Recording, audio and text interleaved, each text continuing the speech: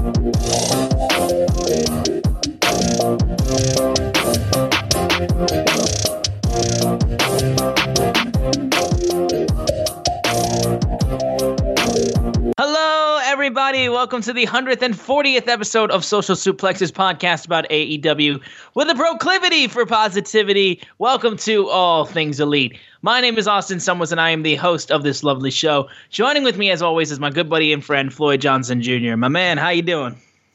I am clearly not feeling mid. Let me just say that. No, today is a good day. We had an excellent Dynamite, an excellent rating, excellent everything. So I am in a good mood. I want to say screw the Super Bowl. I won't even know who won until, somebody posted on social media. I will not be watching that piece of shit with the wrong teams in it. But I will this week. Big movie weekend for movies as far as movies I want to see. So I will be seeing Death on the Nile this weekend. So I'm excited about that, and yeah, it's I have developed a little problem with pops. So I hadn't bought a pop in a while. In the last 2 weeks, I've bought like 10. So I really need to get that under control, and I need to get it under control. And now there's like 3 more that I want to buy. So I don't know how this is gonna work. Yeah, well, I mean. On the topic of movies, I'm just happy that my boy Andrew Garfield, even though Spider-Man got snubbed at the Oscars, I'm happy my boy Andrew Garfield got a Best Actor nominee for Tick, Tick, Boom, because that performance in that movie was outstanding. Never seen the movie, so. It's a musical, so I had a pretty solid feeling that you might have not seen it. I like to see some musicals. I was definitely planning to go see West Side Story. But I heard some things about it that I don't like, and so I haven't seen it. But Tick, Tick, Boom's on Netflix, correct? It is on Netflix, yeah. And I mean, it's more of a actual character piece musical as opposed to a fictional story, because it focuses on the life of Jonathan Groff, the creator of Rent, and this was some of his other side project musical that he made before Rent. And of course, the tragic thing about Rent is that once it started, it had its first one of its first shows. Jonathan Groff tragically passed away before he got to see the true success, because Rent became one of the best-selling musicals of all time. Ran for 15 plus years, all that kind of stuff. And Andrew Garfield does an unreal job of portraying Jonathan Groff, and I never knew the dude could sing up until this point, but he genuinely can. Yes, he's really that's pretty cool that they were able to do that. Shockingly, I am a big fan of Rent. And see, I am in the probably lowly house of one where it's like I like Rent, I don't love Rent, because I just think there's just so much going on in terms of like the songs and the lyrics, and like it gets to a point where it's a little too much for me. I think the music in Tick Tick Boom and the story of Tick Tick Boom is better than Rent's. Well, my friend Cassie, I didn't go to college. I didn't never go off to school and stuff. Well, my friend Cassie was like my college experience. She opened up the world to a lot of things I wasn't very familiar with. So one of the things she did is she listened to musicals in the car. Yep. Which was so weird to me. I'm like, there's these things called like CDs with regular music on it. You don't have to listen. Oh, the radio, yeah. Yeah, and she was like, no, she liked musicals, and one of the musicals she liked was Rent. So at the time, I had never even seen Rent perform, but I knew every song from listening to it in the car with her. And then I saw the performances. Idina Menzel is literally... Yeah, that's right, that she was on that. Yeah, she is one of my crushes, like, period. I just think she is just talent, attractiveness, all that together. Taye Diggs, again, is like, oh, Taye Diggs can sing? I did not know that. I did not know that. And it was just like, I'm listening to the CD and don't know that these are people that I am very familiar with. I didn't know that I'm listening to people that I'm very familiar with before I then went and saw the movie, and it was like, oh, this is amazing. And the Tango Noreen, yes, good song. Like I said, it's like if you played the Rent musical right now, I would start singing along just because I've heard it so much. So I'm definitely musicals I have no problem with in general, but it's pretty much someone that I respect is going to have to say, watch that musical for me to watch it. I have a pretty good feeling that same person would say you should watch Tick Tick Boom, though, because it is genuinely really good. Yeah. Well, I mean, that is our musical theater hour. But I always say this, when it comes to wrestling fans, I always, when people talk to me about wrestling and they like, I can't watch it because it's predetermined, I'm like, dude, it's just live theater. That's all it is. It's like, there you go. If you can watch Romeo and Juliet and be okay with them not killing the person, watch professional wrestling, because it's pretty much the same thing. So there you go. Yeah. Well, we got a lot to talk about on this episode of All Things Elite. It was an absolutely wild episode of Dynamite that wrapped up last night, and we'll also go through the Rampage that took place last week. But before we get into the entire show, I want to make sure you guys are downloading this fine show on Google or Apple Podcasts. And if you listen to us on Spotify or any other podcasting platform, please give us a share with your friends, family, coworkers, whoever you wish. It really does mean the world to us. You can leave a rating and a review, and if you're so inclined, you can leave a donation through our podcast provider, Red Circle. But the easiest way for you guys to support us is on social media. On Twitter, we are at ATElitePod. At Social Suplex are the guys that make this show possible. Check out all the other shows that they have on their network. You won't be disappointed. I am at Austin Szumowicz, SZUMOWICZ. Floyd is at Floyd Johnson Jr. on Twitter. And of course, the big news of the week, the thing that we just can't not mention at the top of the show, is that AEW has become limitless. And finally, for the first time in seemingly forever, we have truly been allowed to bask in the glory that is Keith Mother-Lovin' Lee. He is now officially All Elite. He was the prevailing rumor of who was going to be the person to challenge Isaiah Cassidy for the spot in the Face of the Revolution ladder match at AEW Revolution. And it's absolutely outstanding that he was there.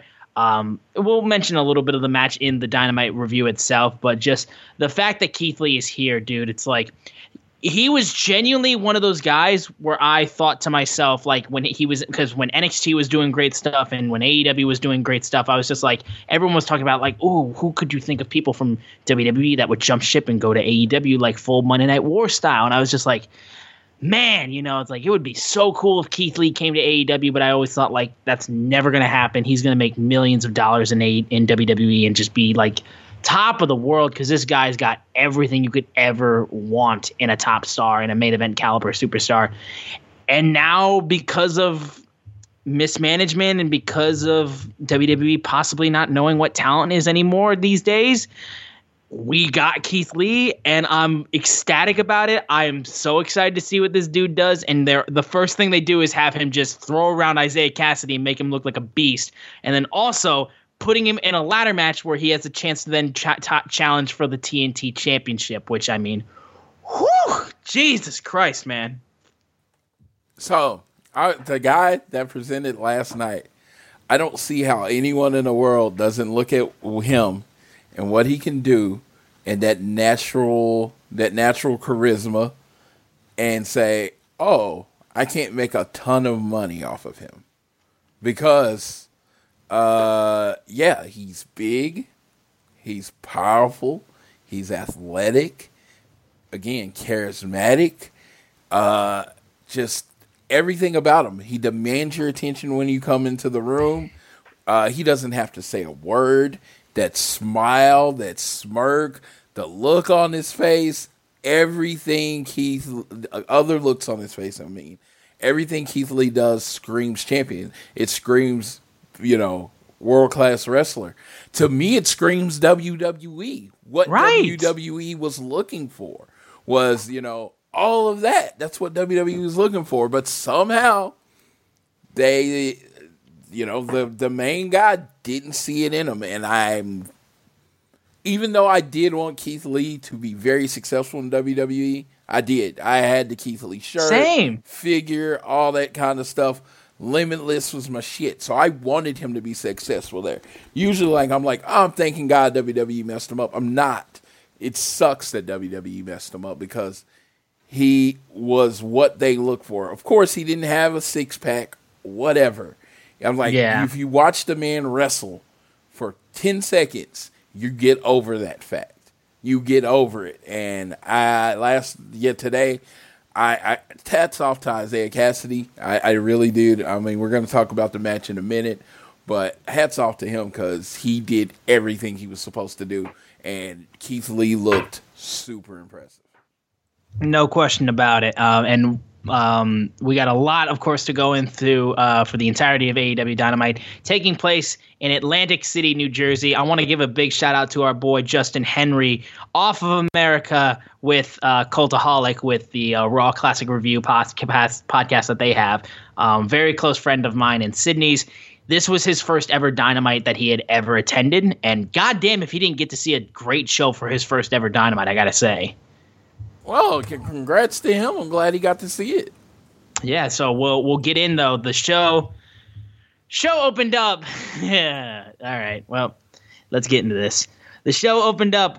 We had Wardlow coming out, and he had cardboard cutouts of MJF, and he was carrying it out to the ring, and he proceeds to have these cutouts of MJF and MJF choking out CM Punk, and Punk's name was being chanted. Tully Blanchard and FTR get introduced, and then so did Shawn Spears. And then eventually Shawn Spears hands a large piece of paper to Justin Roberts, basically just listing off all this shit that's not true. And then MJF comes out and literally, acted Excalibur with the great call, acting like he won the AEW World Championship with his two tainted victories over CM Punk. He comes out carried on a throne and then has two female valets. I saw one of them. I unfortunately can't remember her name though. The one on the left-hand side was tweeting out being like, "Hey, that was me." And I was like, "Oh, sweet." The other one I have not seen tweet out. And that was the one that MJF felt the need to just full on make out with. I was just like, Jesus, man. It's like, this is full on Attitude Era here with like, just like, despicable. Like, this was Rick Rude, Ric Flair, like this levels of just like, Jesus Christ, man. Like, put that shit away. Great heel work, genuinely. But we talk about MJF coming in. He has a celebratory group hug. Wardlow's not joining in on this. And he's like, listen, I'm the best wrestler on the planet. It's not Kenny Omega, not Bryan Danielson, not Adam Cole, not Hangman. No, because you're looking at the man who beat CM Punk twice in Chicago. He's better than the best in the world, blah, blah, blah, blah, blah. And instead of just doing all this kind of stuff and just running his mouth, Shawn Spears then debuts a brand new T-shirt that says "Better than the best in the world." That's on Shop AEW. So if you want to donate to charity, feel free to buy that shirt. And moving on to that, though, as Shawn Spears and MJF were talking up, CM Punk comes out, has a baseball bat, and he's like, "Look, you're talking about beating me in Chicago. Your win in Chicago is about as suspect as your spray tan. I don't like to ask for help, but apparently with the Pinnacle, I've learned my lesson. I've got friends today." Darby Allin and Sting come out with their own baseball bats. Punk is screaming for a rematch, and he goes like, MJF's like, whoa, whoa, whoa, whoa. And he's like, Max, not talking to you. I'm talking to Wardlow. And like, Wardlow, you can either be on the other end of this beating that these jerks are going to receive, or you can wisen up and finally leave these idiots. And he's demanding for a rematch. And then Dax Harwood then says, like, you know what? Forget that. We want a rematch. FTR wants a rematch. We're the greatest tag team in the world. We want a rematch. And Punk was like, look, all you had to do was ask. So we agree to a rematch because I'm going to get my hands. We're going to have that 6-man rematch. I'm going to get my hands on MJF. And MJF's response is like, you want a rematch against FTR and me? That's not going to happen. We're in Atlantic City. I'm not wrestling in New Jersey. So he's like, you can have a rematch with FTR, but here's a little bit of an added thing. You can only face FTR with a partner of your choosing, and it can't be Sting or Darby Allin. So he's like, best of luck trying to find somebody in that locker room who doesn't hate your guts. And then if you guys beat FTR, you can wrestle me in a rematch, but it won't happen. So he said, look, Wardlow, you got to suit up, though, because you have a match up next, and that's it. So that's the opening segment. Damn good segment, too, honestly. They did the heel work was outstanding. And I loved Wardlow still being out there just like hating it. And look, man, like you could have stopped this last week. You didn't do it. So at this point, unless you finally wisen up, I don't feel bad for you at this point, Wardlow. That's just my personal opinion. You had your chance. Like you had your chance to kill Hitler. You didn't do it. So unfortunately, that's all I got to say on that matter. But I was really excited to see who Punk was going to get to team with him. And we got to see Punk once again go up against FTR. And quite honestly, that's all. FTR is one of the best tag teams in the world. I was all for seeing that. But MJF reached a whole level with his healing on this show. I don't know what you're talking about. The heel in this segment was clearly CM Punk because CM Punk lost twice in his home city. He had the home field advantage. He lost twice. He talked for months how it was impossible to beat him in Chicago. Then he lost twice in Chicago. Then after losing, he comes back and complains about how he lost. Come on.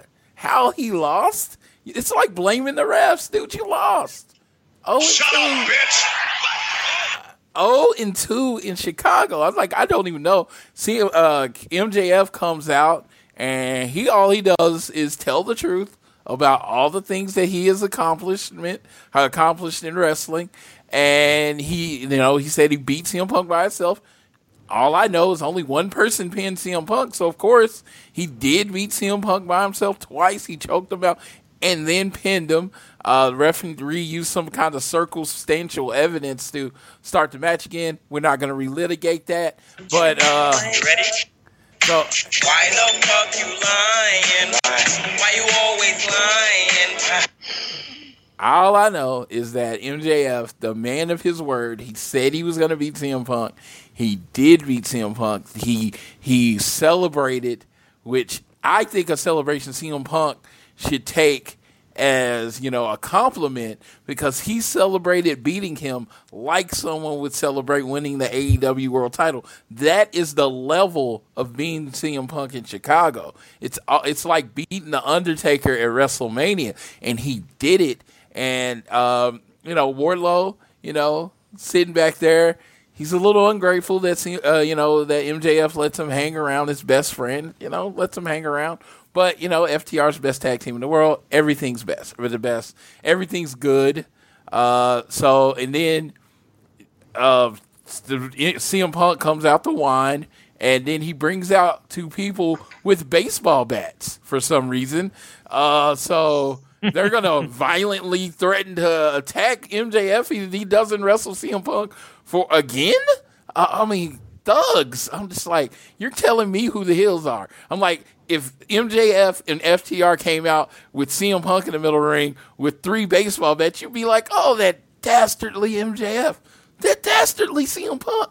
He literally threatened himself into a match. Of course, FTR don't mind to do a little tag team wrestling. They decided, you know what, we'll give you the rub tonight, CM Punk. We'll give you the rub tonight. We'll bring you up to our level in a tag team match. So that was a great segment. Great segment. It's just weird how we saw the segment completely different. Then, Sean Spears with the night put out a great shirt. Great shirt. Probably the best shirt in the history of Shop AEW. I'm like, not only did I buy one for myself, but because I have such a giving heart, like the man MJF, MJF setting the example that he is setting, he has set me to be a giving person. I bought one for my co-host and shipping it out like within an hour. So he's going to get it fairly soon. And I'm very happy to do that for him. I love my co-host. I love Austin. He's like my little brother. So I had to make sure he got that shirt. I wanted him to get one hot off the presses.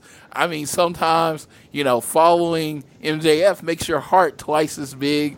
And yes, so better than the best in the world coming right to you, sir, in Michigan. I appreciate you. It's funny. The fact that you say that actually is that one, I got my shipping update pretty soon. I'm actually going to get the CM Punk black hoodie. I'm actually got that on my way here. And then I did end up actually biting and getting the Darby Allin Street Fighter shirt because I've been meaning to get that one. But you know what? Hey, man, listen, I appreciate it. It's winter up here in Michigan. It's very cold. So like firewood is a definite necessity for us Michiganders. So like I appreciate that you supplemented me with the firewood that I needed to keep myself warm. That thing will be burning ablaze very, very shortly once it arrives at my house. So I appreciate the fact that you thought of me that way. If you expect that to ever be on my body, it will never, never, never happen. I don't know what. I mean, I just, from the bottom of my heart, gave you a heartfelt gift that I thought you would enjoy. I don't know what is going on. What do you mean? Your answer is so. Floyd. Listen. You know what? Honestly, you know what? That's right. That's very wrong of me. And you know what, man? It's like I can't be out here having you giving me these gifts and not be regifting you, sir. So you know what? I just thought of a wonderful idea at this spot right now, and I think everyone around here that listens to this show will think this is probably the best suitable gift. So after this Sunday wraps up, where Joe Burr and the Rookie of the Year, Jamar Chase, comes out, and they end up coming into Los Angeles, and they come into Inglewood, and they beat the Rams on their own territory, I can then go ahead and send over to you some Super Bowl champion Cincinnati Bengals gear to send to my good Chiefs fan who can at least say, you know what? At least I lost to the champions. At least I lost to the team that beat us. I'm just going to say, you're just out of college. You're in school. And you know what? I wouldn't want you spending your money on something for little old me. Don't worry about that. No, man. No, trust me. I can pack in a cigar at the same time, and we'll just have you like full on Joe Burrow cosplay. We'll just make that happen. So you can probably expect that as well coming down since you were in such a giving mood. So you know what? I appreciate your MJF bathwater, and I will repay you with somebody that is actually beating people legitimately in Joe Burrow and the Cincinnati Bengals. Go Rams! Kitty goes meow. Kitty goes meow. Yeah, go Rams. Let's go. All right, enough of that. And yes, no, that shirt, I will not wear that though. I won't burn it because I'm not going to be an asshole like that. But I'm not wearing it. You're never going to get me to wear that shirt. Okay, dude. I want you to wear the shirt of someone that is actually hard to beat in Chicago.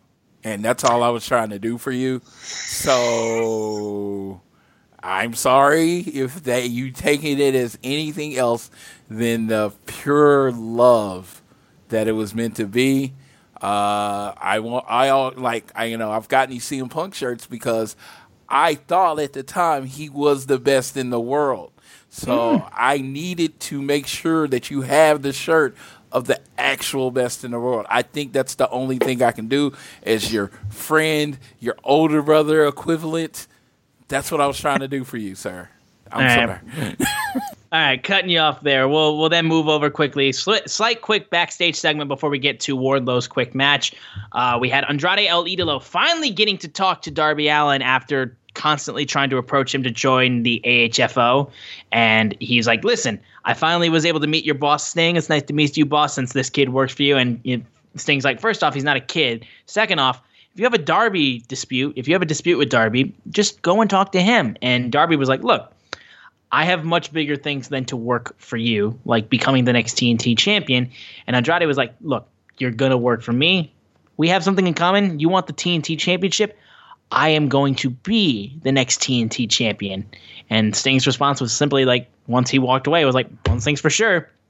He definitely means it. So I dig that. Honestly, just being like, listen, you're going to have to deal with me eventually because I'm going to be TNT champion. So, like, Darby's not going to be getting rid of Andrade, whether he likes it or not, if he ends up going for the TNT championship and getting it. So, super serious wrestling analyst face on for just a second.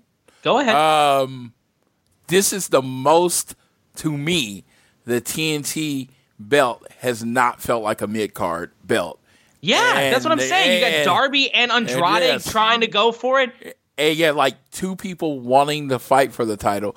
Darby could literally be trying to challenge for the AEW title at this point right now because he's a pillar. He's genuinely someone who's already won the TNT title. So it's like some people might think been there, done that for that. But no, he wants the TNT championship back. That's the title that matters to him. So in this segment, without Sammy in it, it's nothing against Sammy, they're treating it not like it's a mid-card title, like it is a desired belt. And that's what I need the TNT title to be. I'm like, if you're going to say it's not a mid-card title, you have to do things like this. Now you have two people that want to challenge Sammy at the show, at Revolution, and you have a ladder match to determine the next number one contender for it. There you go. Yeah. And moving in, though, we had Wardlow getting a big, massive win against the Blade. There was a little bit more offense against Wardlow this time with Blade, trying to give Wardlow a little bit more that he could deal with. But eventually Wardlow would counter and eventually powerbomb and powerbomb and powerbomb Blade and then get the win. Shawn Spears once again took his chair as the chairman, hit Blade afterwards, celebrated, stealing the spotlight once again, and then they walked to the back. So again, more so here, same old with that regard. We're still waiting for when Wardlow eventually wisens up.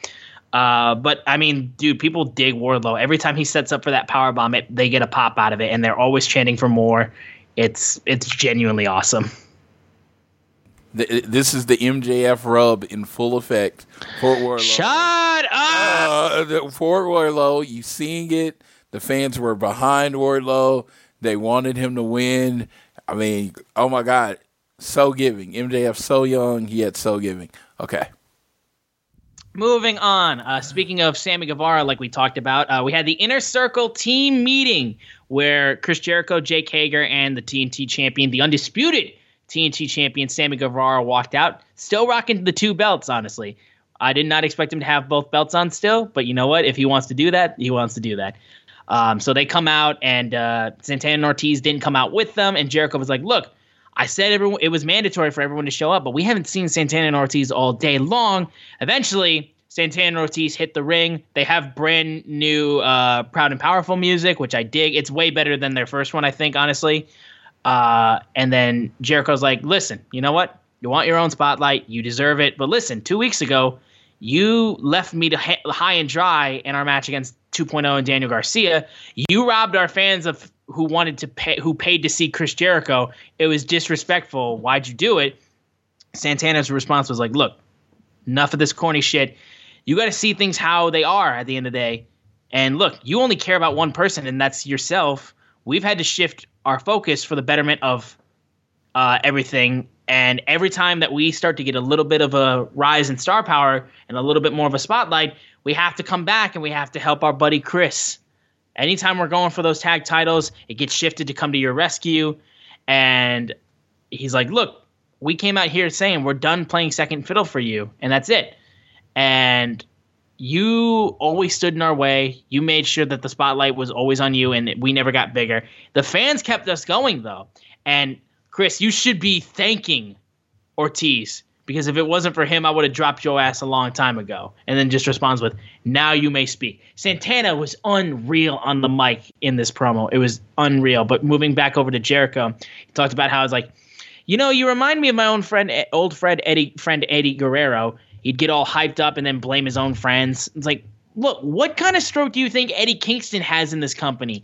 I'm the influencer. Since I brought you here, you've made more money in your lives in this company than you've ever made, and you still blame me. You had the chance to be AEW Tag Champions a year ago. You lost to the Young Bucks. That had nothing to do with me. Look, I brought you into this team. I can kick you out. Maybe I invited the wrong 2 members of LAX to join.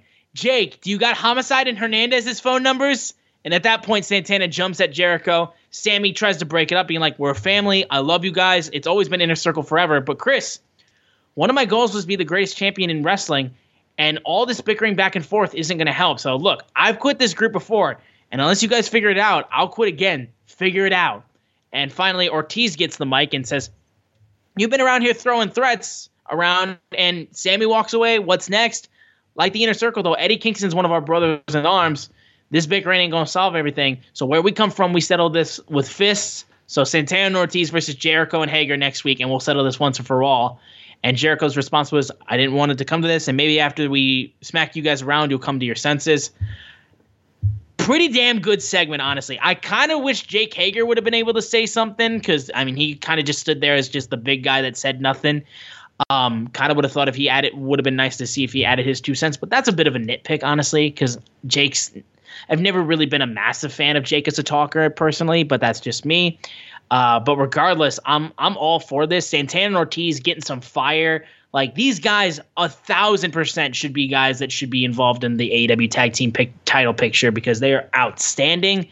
And the thing I like the most about it is that you can understand Santana and Ortiz's plight and like what they're saying, but you can also understand Jericho, where he's saying stuff like, look, you guys could have won the titles last year against the Young Bucks and you lost. But he's still being ridiculous, like when he screamed at Sammy to shut up and just completely just snapped at him. Like, there's literally, you're just seeing a family fall apart, and it's a lot more complicated than just having one straight baby face and one straight heel. Like, both sides are being kind of ridiculous, but both sides have good points. I thought this segment was really good, and honestly, this is the best thing I want for Jericho, because I know a lot of people weren't a fan of the stuff that he was doing with American Top Team and all that, and the 2.0 stuff. This whole thing with Santana and Ortiz, I think, is a much better fit for what Jericho needs to be doing right now. And it's going to help get Santana and Ortiz a better spotlight as well, I think. So I thought this was really good. Yeah, I thought this was well executed. I just think when you look at how it was done, it was just done in such a way that highlighted everyone. It kept Jericho as a serious person in it, and he recognizes nothing he said was a lie, but nothing Santana said was a lie either. He's basically like, Sammy's had all these shots at the title. You clearly working for someone. Why haven't you put that same energy into us? And a lot of the rivalries that have been started because of a beef with Jericho, not because of the other way around. So I love this because you can be on either side and you're not wrong. Yeah. Yeah, literally, you could be fans of Santana and Ortiz out of this, and you'd be fine. You could be fans of Jericho of this, and you'd be fine. It's genuinely, I like the complicated nature of this storyline, because it makes it so like you kind of just want everybody to get along, almost like you just want everyone to be like chill the fuck out. But like I'm interested to see what comes out of the match though, that is taking place next week, I believe. Yes, I am definitely interested in what comes out of it. I have this thing where I love tag team wrestling. I know I'm going to always be a weirdo and say, I just think, the tag team should win. The one that works together and been together should win. But unfortunately, that's not how pro wrestling is always taken. So I'm looking forward to what way they go, because AEW has a tendency to go a way that, you're not expecting. So I'd like to see that. Yeah. We then moved on to a backstage interview with Tony Schiavone with Roppongi Vice. So, of course, I believe either last week or the week before that, we were supposed to get Roppongi Vice versus the Young Bucks, but because of Rocky Romero not being cleared, he wasn't able to wrestle. So we ended up getting Nick Jackson versus Trent, which was a great match in itself. But eventually, finally, this Friday on Rampage, we're going to see the tag match that we were originally supposed to get, like either last week or the week before that. I can't remember which one. Eventually, though, the Young Bucks came out and they started talking crap. Then Adam Cole came out and they ambushed Rocky Romero and Trent Beretta. But then, out of nowhere, Switchblade Jay White, leader of Bullet Club, shows up walking through the Forbidden Door, nailing Trent, throwing him into that semi-truck, and then just being like, what's up? Kind of just like saying what's up. And, bro, Jesus fucking Christ. Like, at this point now, I need Tama Tonga to show up. I just need Tama Tonga to show up, and, like, it's insane. It's insane. And to me, seeing all of this Bullet Club stuff and seeing all of the inclusion of the Undisputed Era now, it's like I see a full-on split between like this Bullet Club / Undisputed Era team going up against the Elite. I got a special call. I'm going to call this out just in case it happens so you can say you heard it here first. I think the match we get at Revolution is the Young Bucks. Well, actually, let me say this.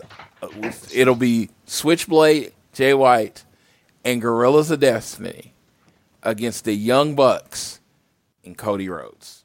No, see, I would replace Cody with Hangman. I have a feeling that maybe Hangman might come and get back with his Elite buddies. That's why I said at Revolution, because Hangman's going to be a little busy. Right.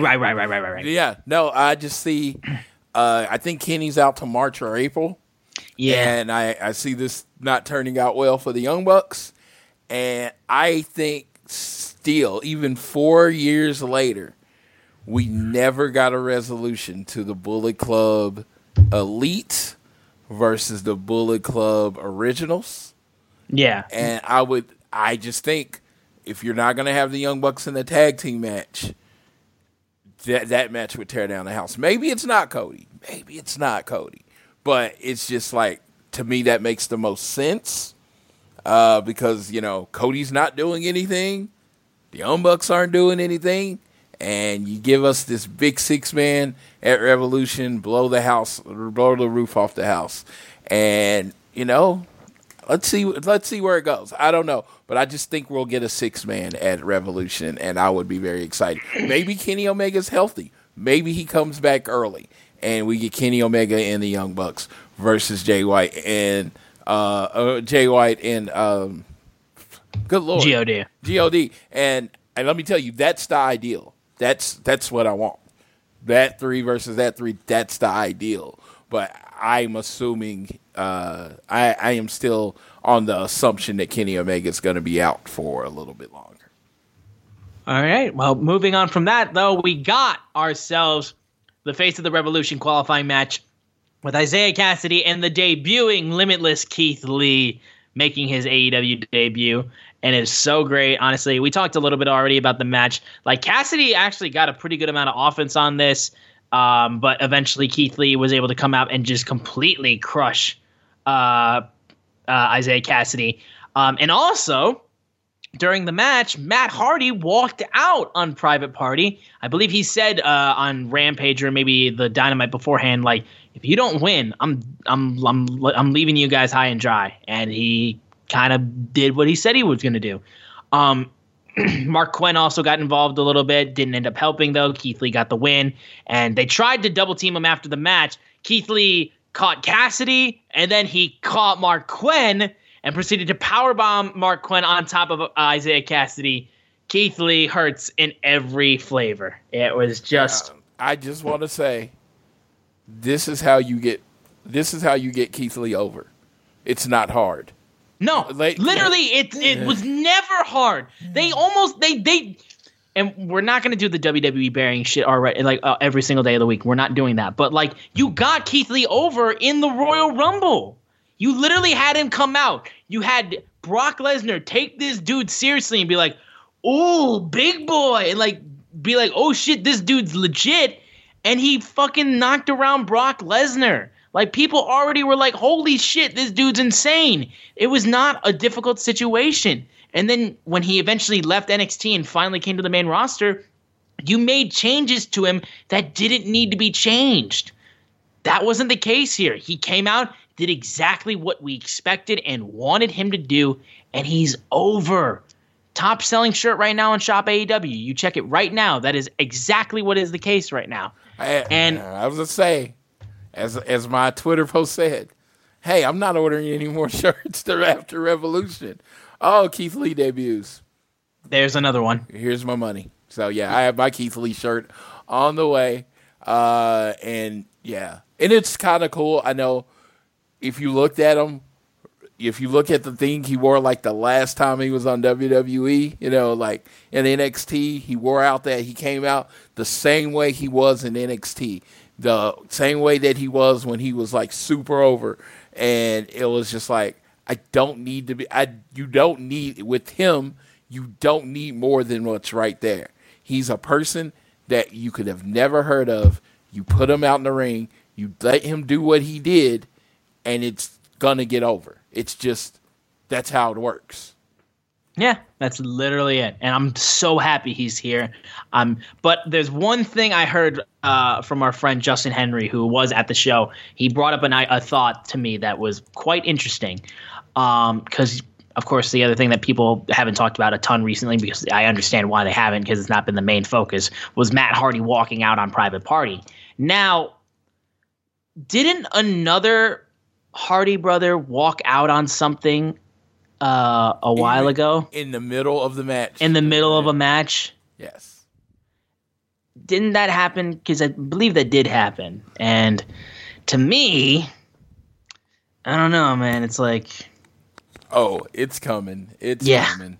It's coming. And, I know a lot of my friends are going to be very, very excited when it does happen, and I'm happy for them. So I'm looking forward to it.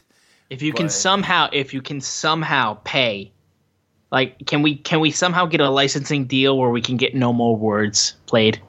If No More Words could be played, I would go fucking nuts.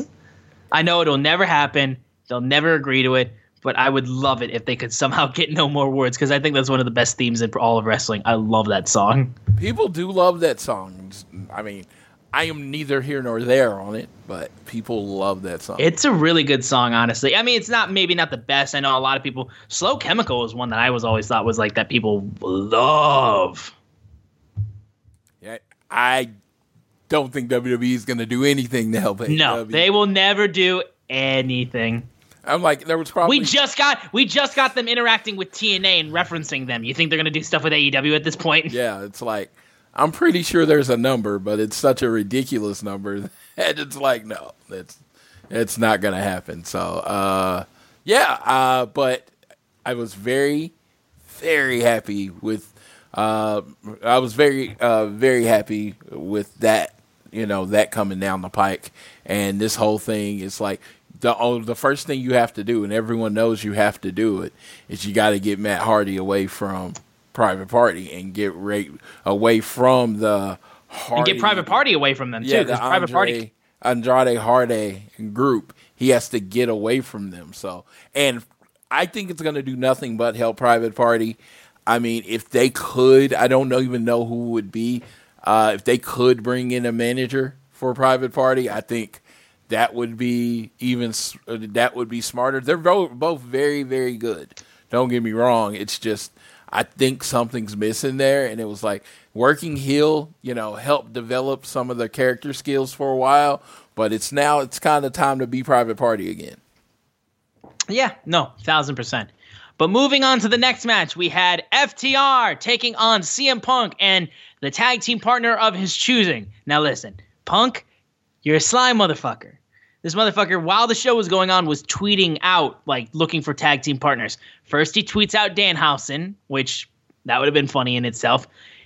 Then he tweets at Samoa Joe.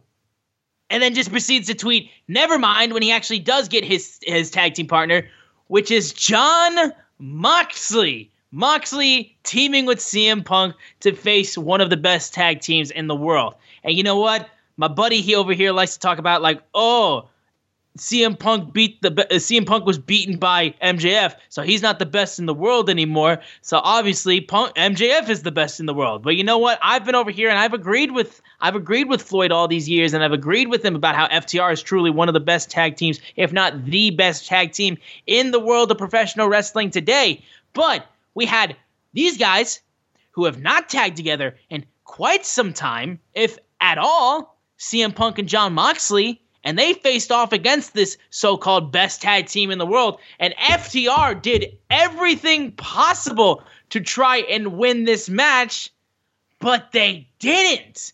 Hell, CM Punk and Jon Moxley got to the point where they were so desperate to try to win this match, they literally went up and did the Doomsday Device on Dax Harwood.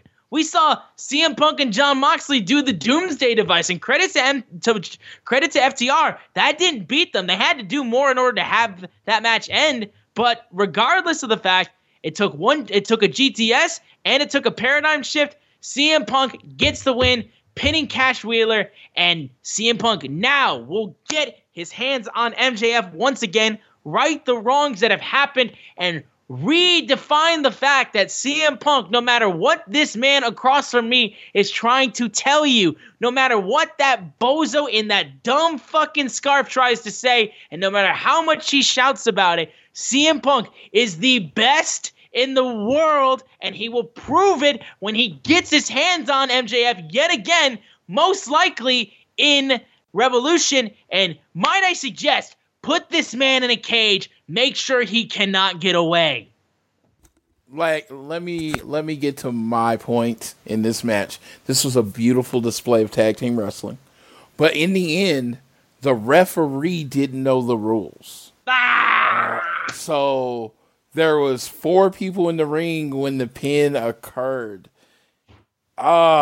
It just, you need to get the other 2 out the ring before making the pin. There shouldn't have been a pin there. FTR stands for follow the rules. The referee did not follow the rules, and so FTR lost, quote unquote lost. We're not excuse makers here, but I'm just pointing out a fact that there was an illegal man in the ring when the pin attempt occurred.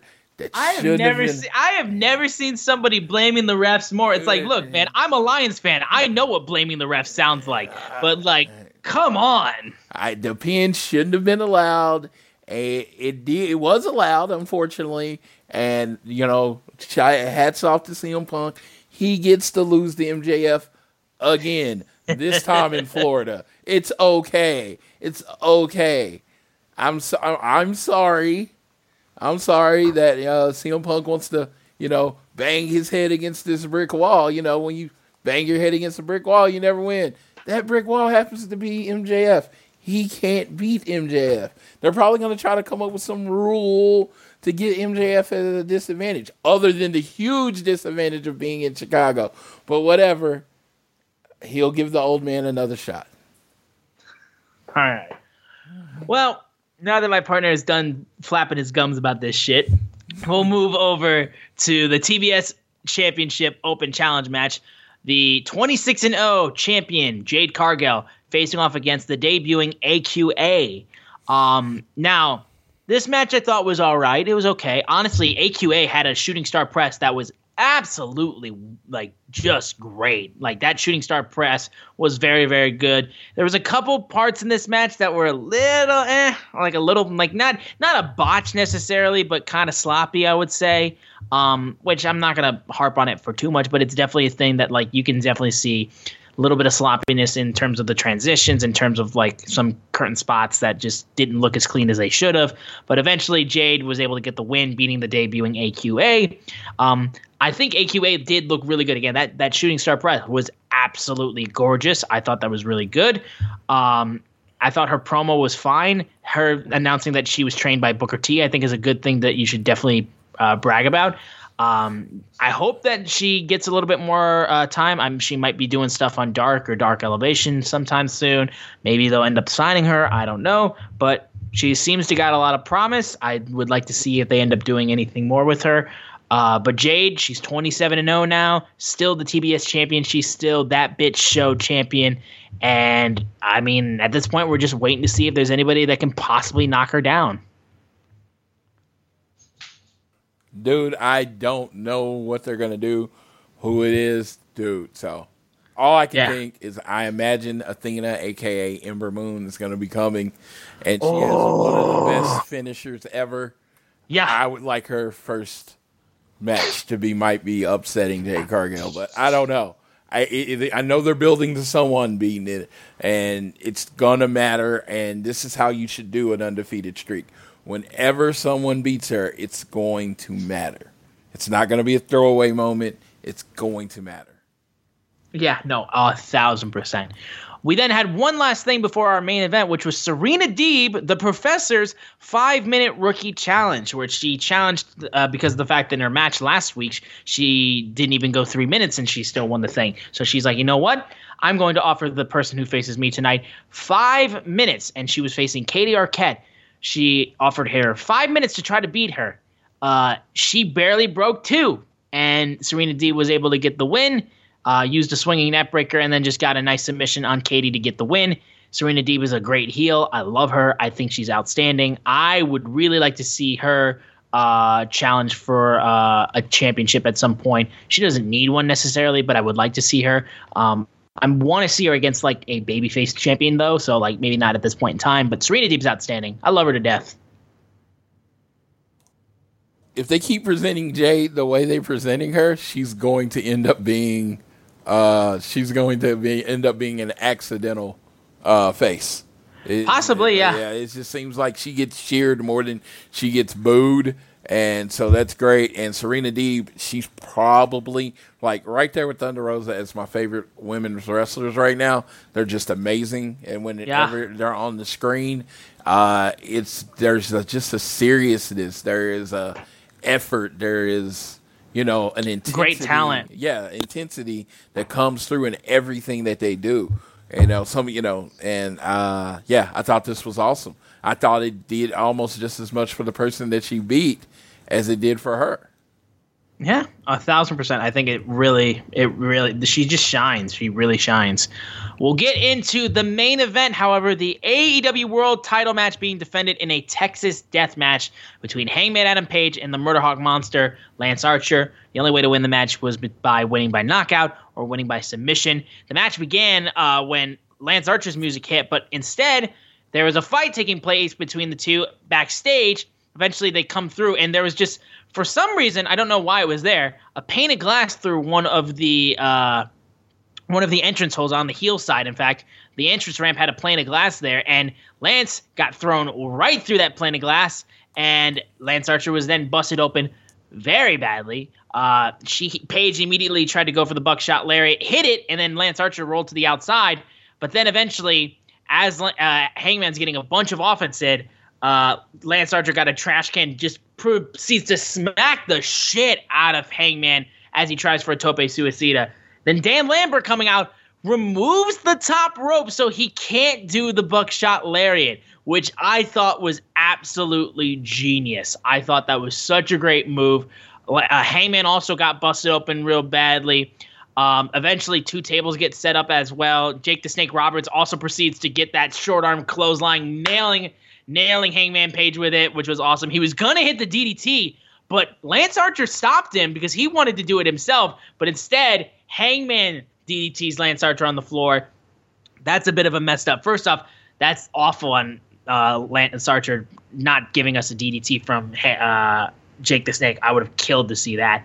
But eventually, so much stuff happening. Kendo sticks, a fork being punctured into Hangman Page's head. A devastating fucking slam onto the steel ring steps was just, that spot was very, very painful to watch. But eventually, Lance Archer had brought in this barbed wire chair. Hangman takes some of the barbed wire, ramps it over his arm, proceeds to hit forearms with that barbed wire, and then vaults over top of Paul Turner, referee Paul Turner, hitting the buckshot lariat. Then Lance Archer goes flying off through those tables, and then Lance Archer can't answer the 10 count. Hangman retains the title, a great championship. However, after the match was over, Adam Cole comes out, grabs the title from the ref, and puts it on Hangman's shoulders himself, being like, look, I want the AEW title. It's yours now, but I'm taking it soon.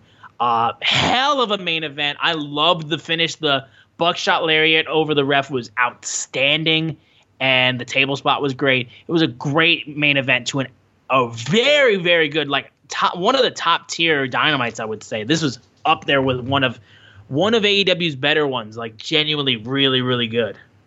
Absolutely, and I absolutely agree. This was a violent and bloody fest. I know there is a certain part of the audience that doesn't like blood. I'm sorry, because this was very, very bloody. It told the story. Hangman beat Archer in his type of match. Again, that's kind of been the story of Hangman's run.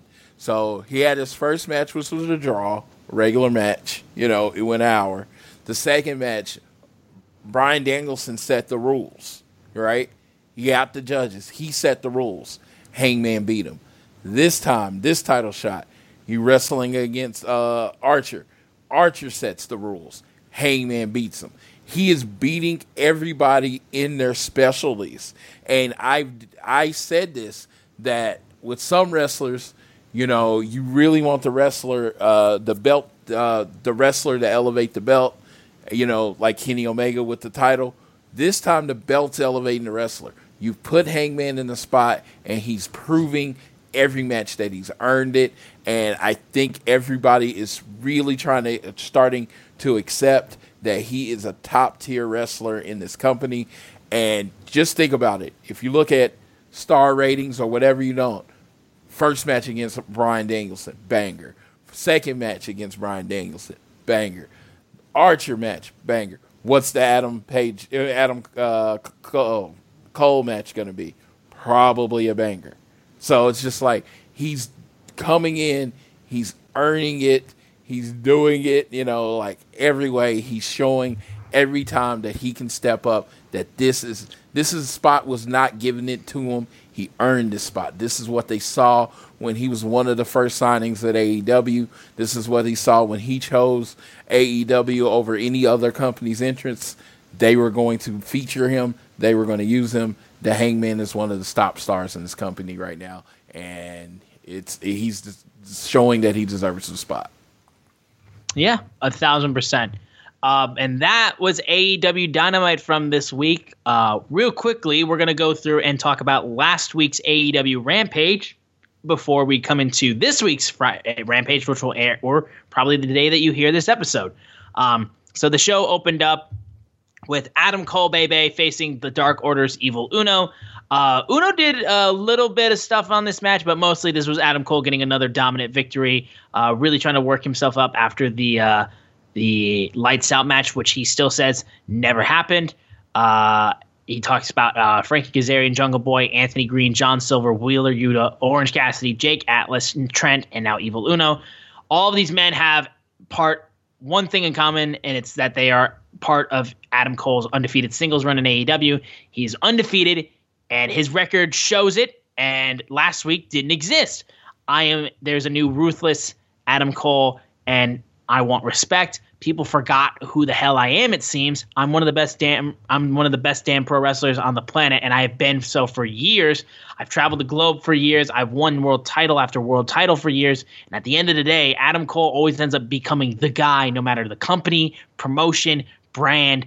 Adam Cole Bebe always ends up running the show. And there's one thing that's going to be for certain. It's one thing that I want, and I don't care who has it.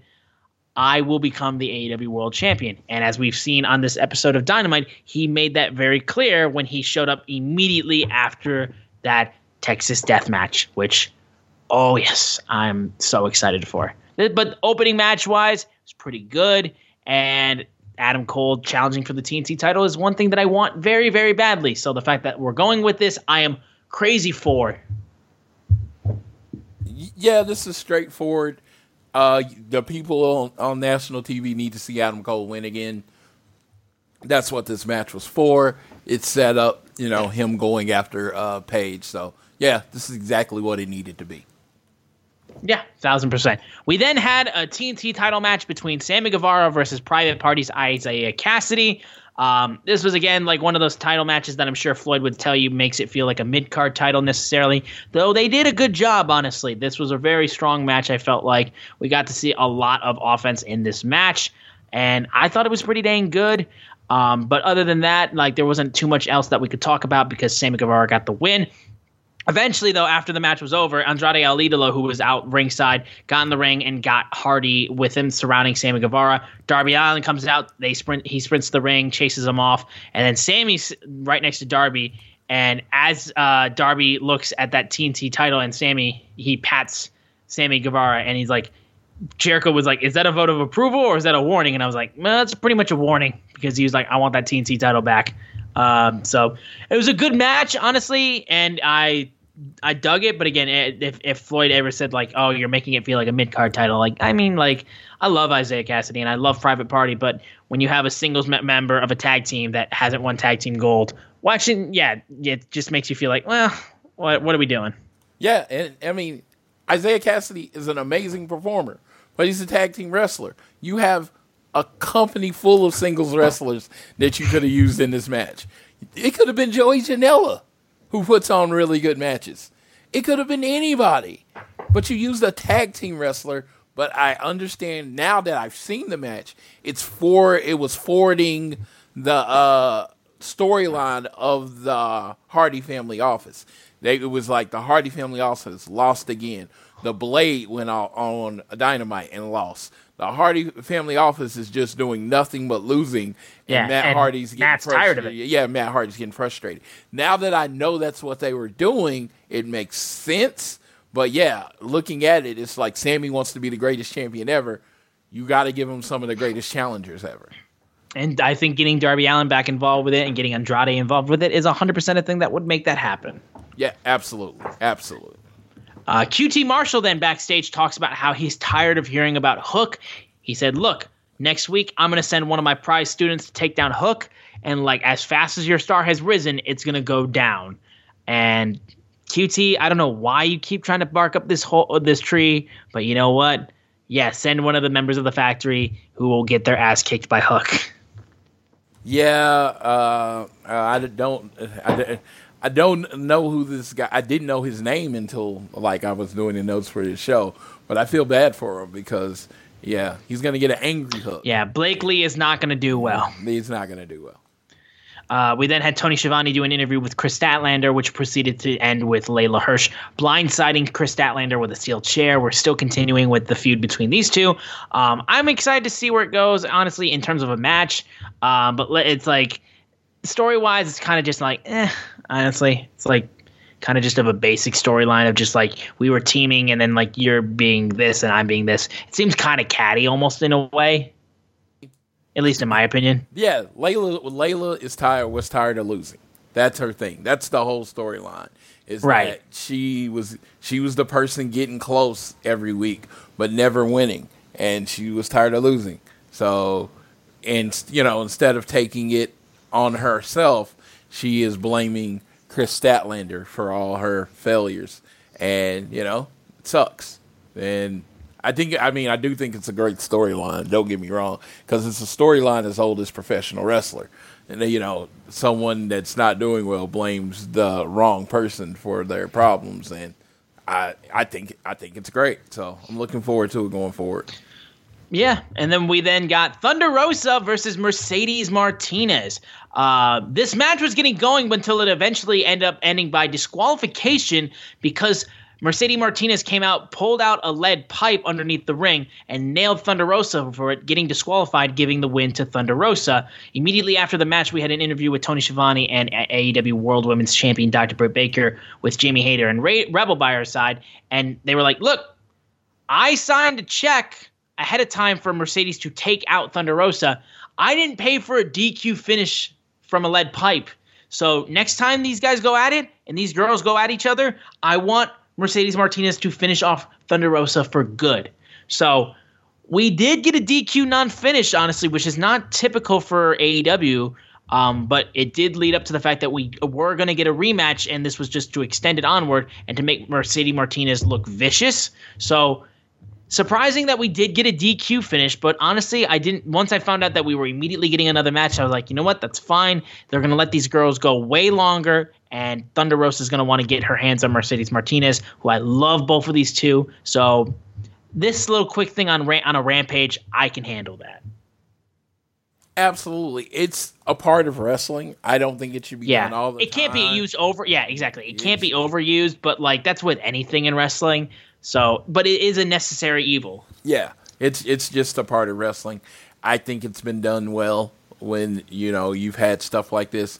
And I think the best thing is what I think always, it should lead to something.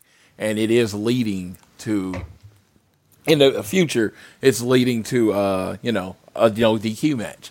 This is the direct result of the cheating, a no DQ match. So that makes sense.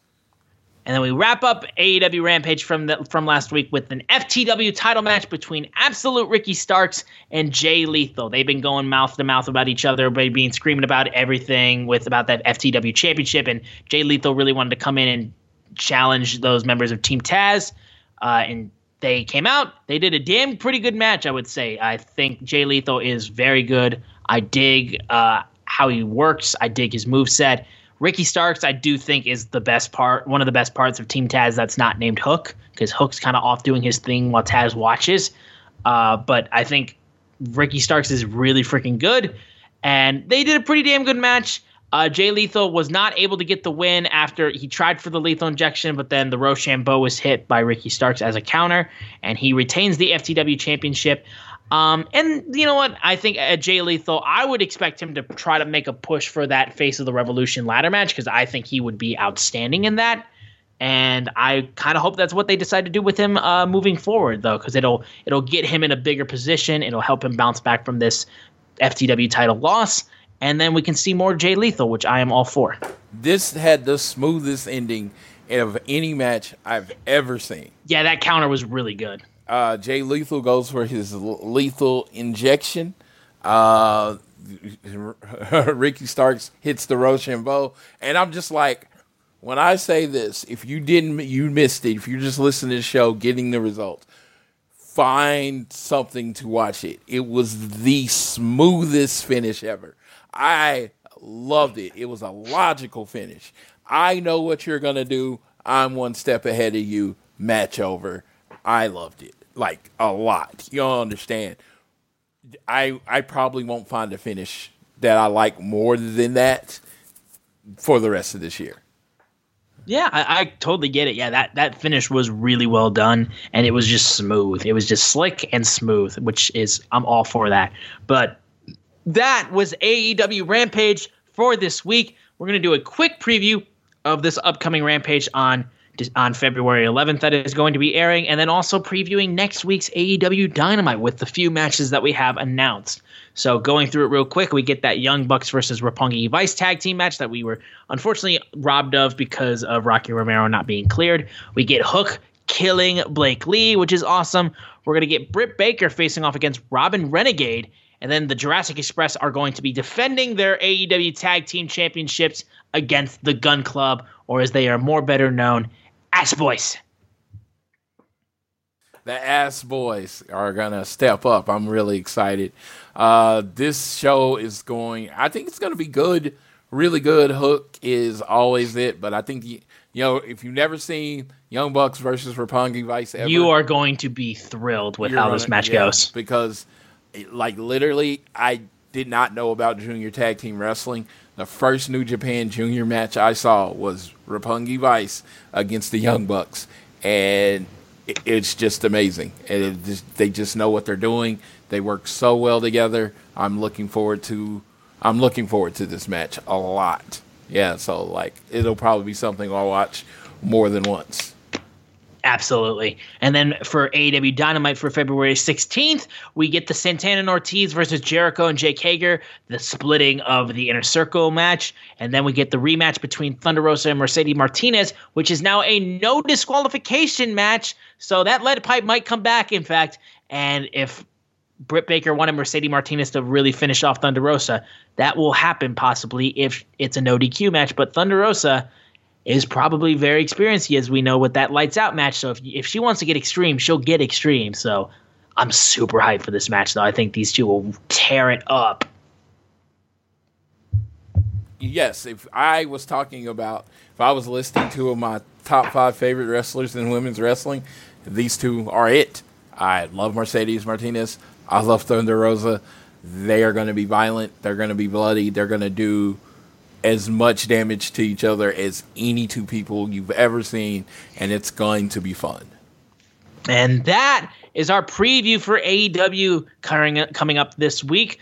And finally, before we go, we're going to have Floyd run down a couple of headlines and some other slight news and notes that we want to share. Yeah, funny thing, I forgot to type it on here, but just to let everyone know that might have been concerned, Tony Khan is not running for office in the state of Florida. I just wanted to help quell any concerns that might be coming up for it. Also, Jay Lethal and Keith Lee. Keith Lee has his first shirt, AEW shirt. I think it's Jay Lethal's second, but I think it's his best. I think the Jay Lethal shirt is really good. If I wasn't trying to limit the amount of shirts that I bought, I would have bought the Jay Lethal shirt. And make sure you pick up MJF's new shirt. It is 100% true in every way. MJF deserves your money, so go ahead and pick that up.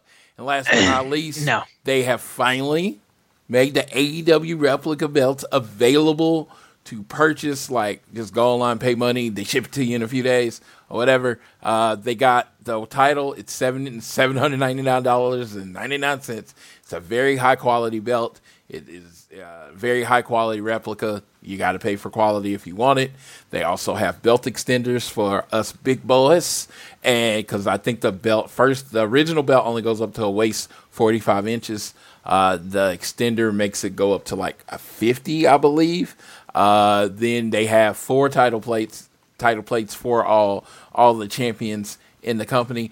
I think, and I know you got to stock what they'll pay. I think you should have like most singles wrestlers available. You know what I mean?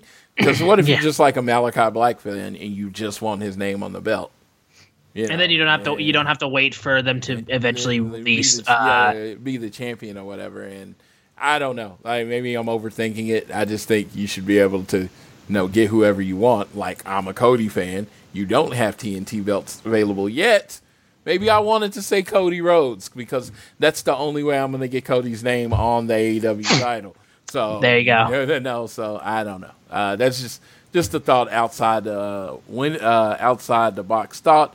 But make sure if you're interested, go get those. They did not announce any new cities this week. I will keep you updated for when tickets gonna sell. Next week is in Nashville. My friend Josh and Corey will be in attendance. I'm very excited for them. And I'm hoping for an appearance from Jeff Jarrett just because I like Jeff Jarrett and I like it when he hits people with guitars. I don't need it to make sense. I just want him to hit a person with a guitar. So one other thing too, I forgot to mention too, the GCW chant during the CM Punk and Jon Moxley match was genuinely awesome. I liked hearing the GCW chant. Shout out GCW. Shout out to GCW.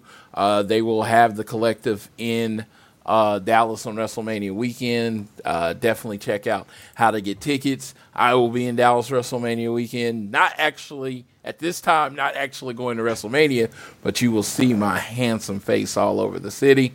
Just going to whatever's hot. So say hi if you see me. There you go. And that will do it for this episode of All Things Elite. Thank you guys so much for tuning in, of course, every single week. Please continue to download this fine show on Google or Apple Podcasts. And if you listen to us on Spotify or any other podcasting platforms, please give us a share with your friends, family, coworkers, whoever you wish. It really does mean the world to us. You can leave a rating, you can leave a review, and you can leave a donation through our podcast provider, Red Circle, if you are so inclined. On Twitter, we are at AT Elite Pod. At Social Suplex are the guys that make this show possible. Please check out all the other shows they have on their network.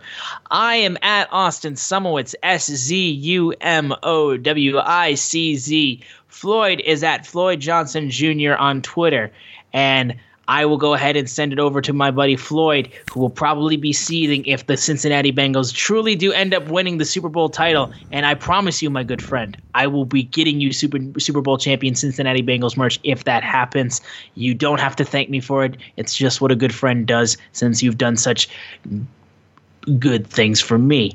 I will let my buddy Floyd take us home for this episode of All Things Elite. Boycott the Super Bowl. No, I'm just kidding. If you enjoy it, I hope your team wins. So yeah, whatever. I won't know until Austin messages me shortly after the game, as into who wins. But everyone have a safe Super Bowl weekend. Make sure, you got your designated drivers, your Ubers, your all that stuff. Take care of yourself. Make sure you're wearing your mask. And if you choose to, get vaccinated. I just want to make sure everybody's safe. Unfortunately, tomorrow I will be putting to rest one of my favorite people, unfortunately, who passed away from COVID. So I don't it's not to keep you down. It's just there's still a pandemic going. I'm still telling you this. There's still a pandemic going. Stay vigilant is something I used to stay on the show for another thing, but you need to stay vigilant when it comes to your health. And I will leave you like I always leave you.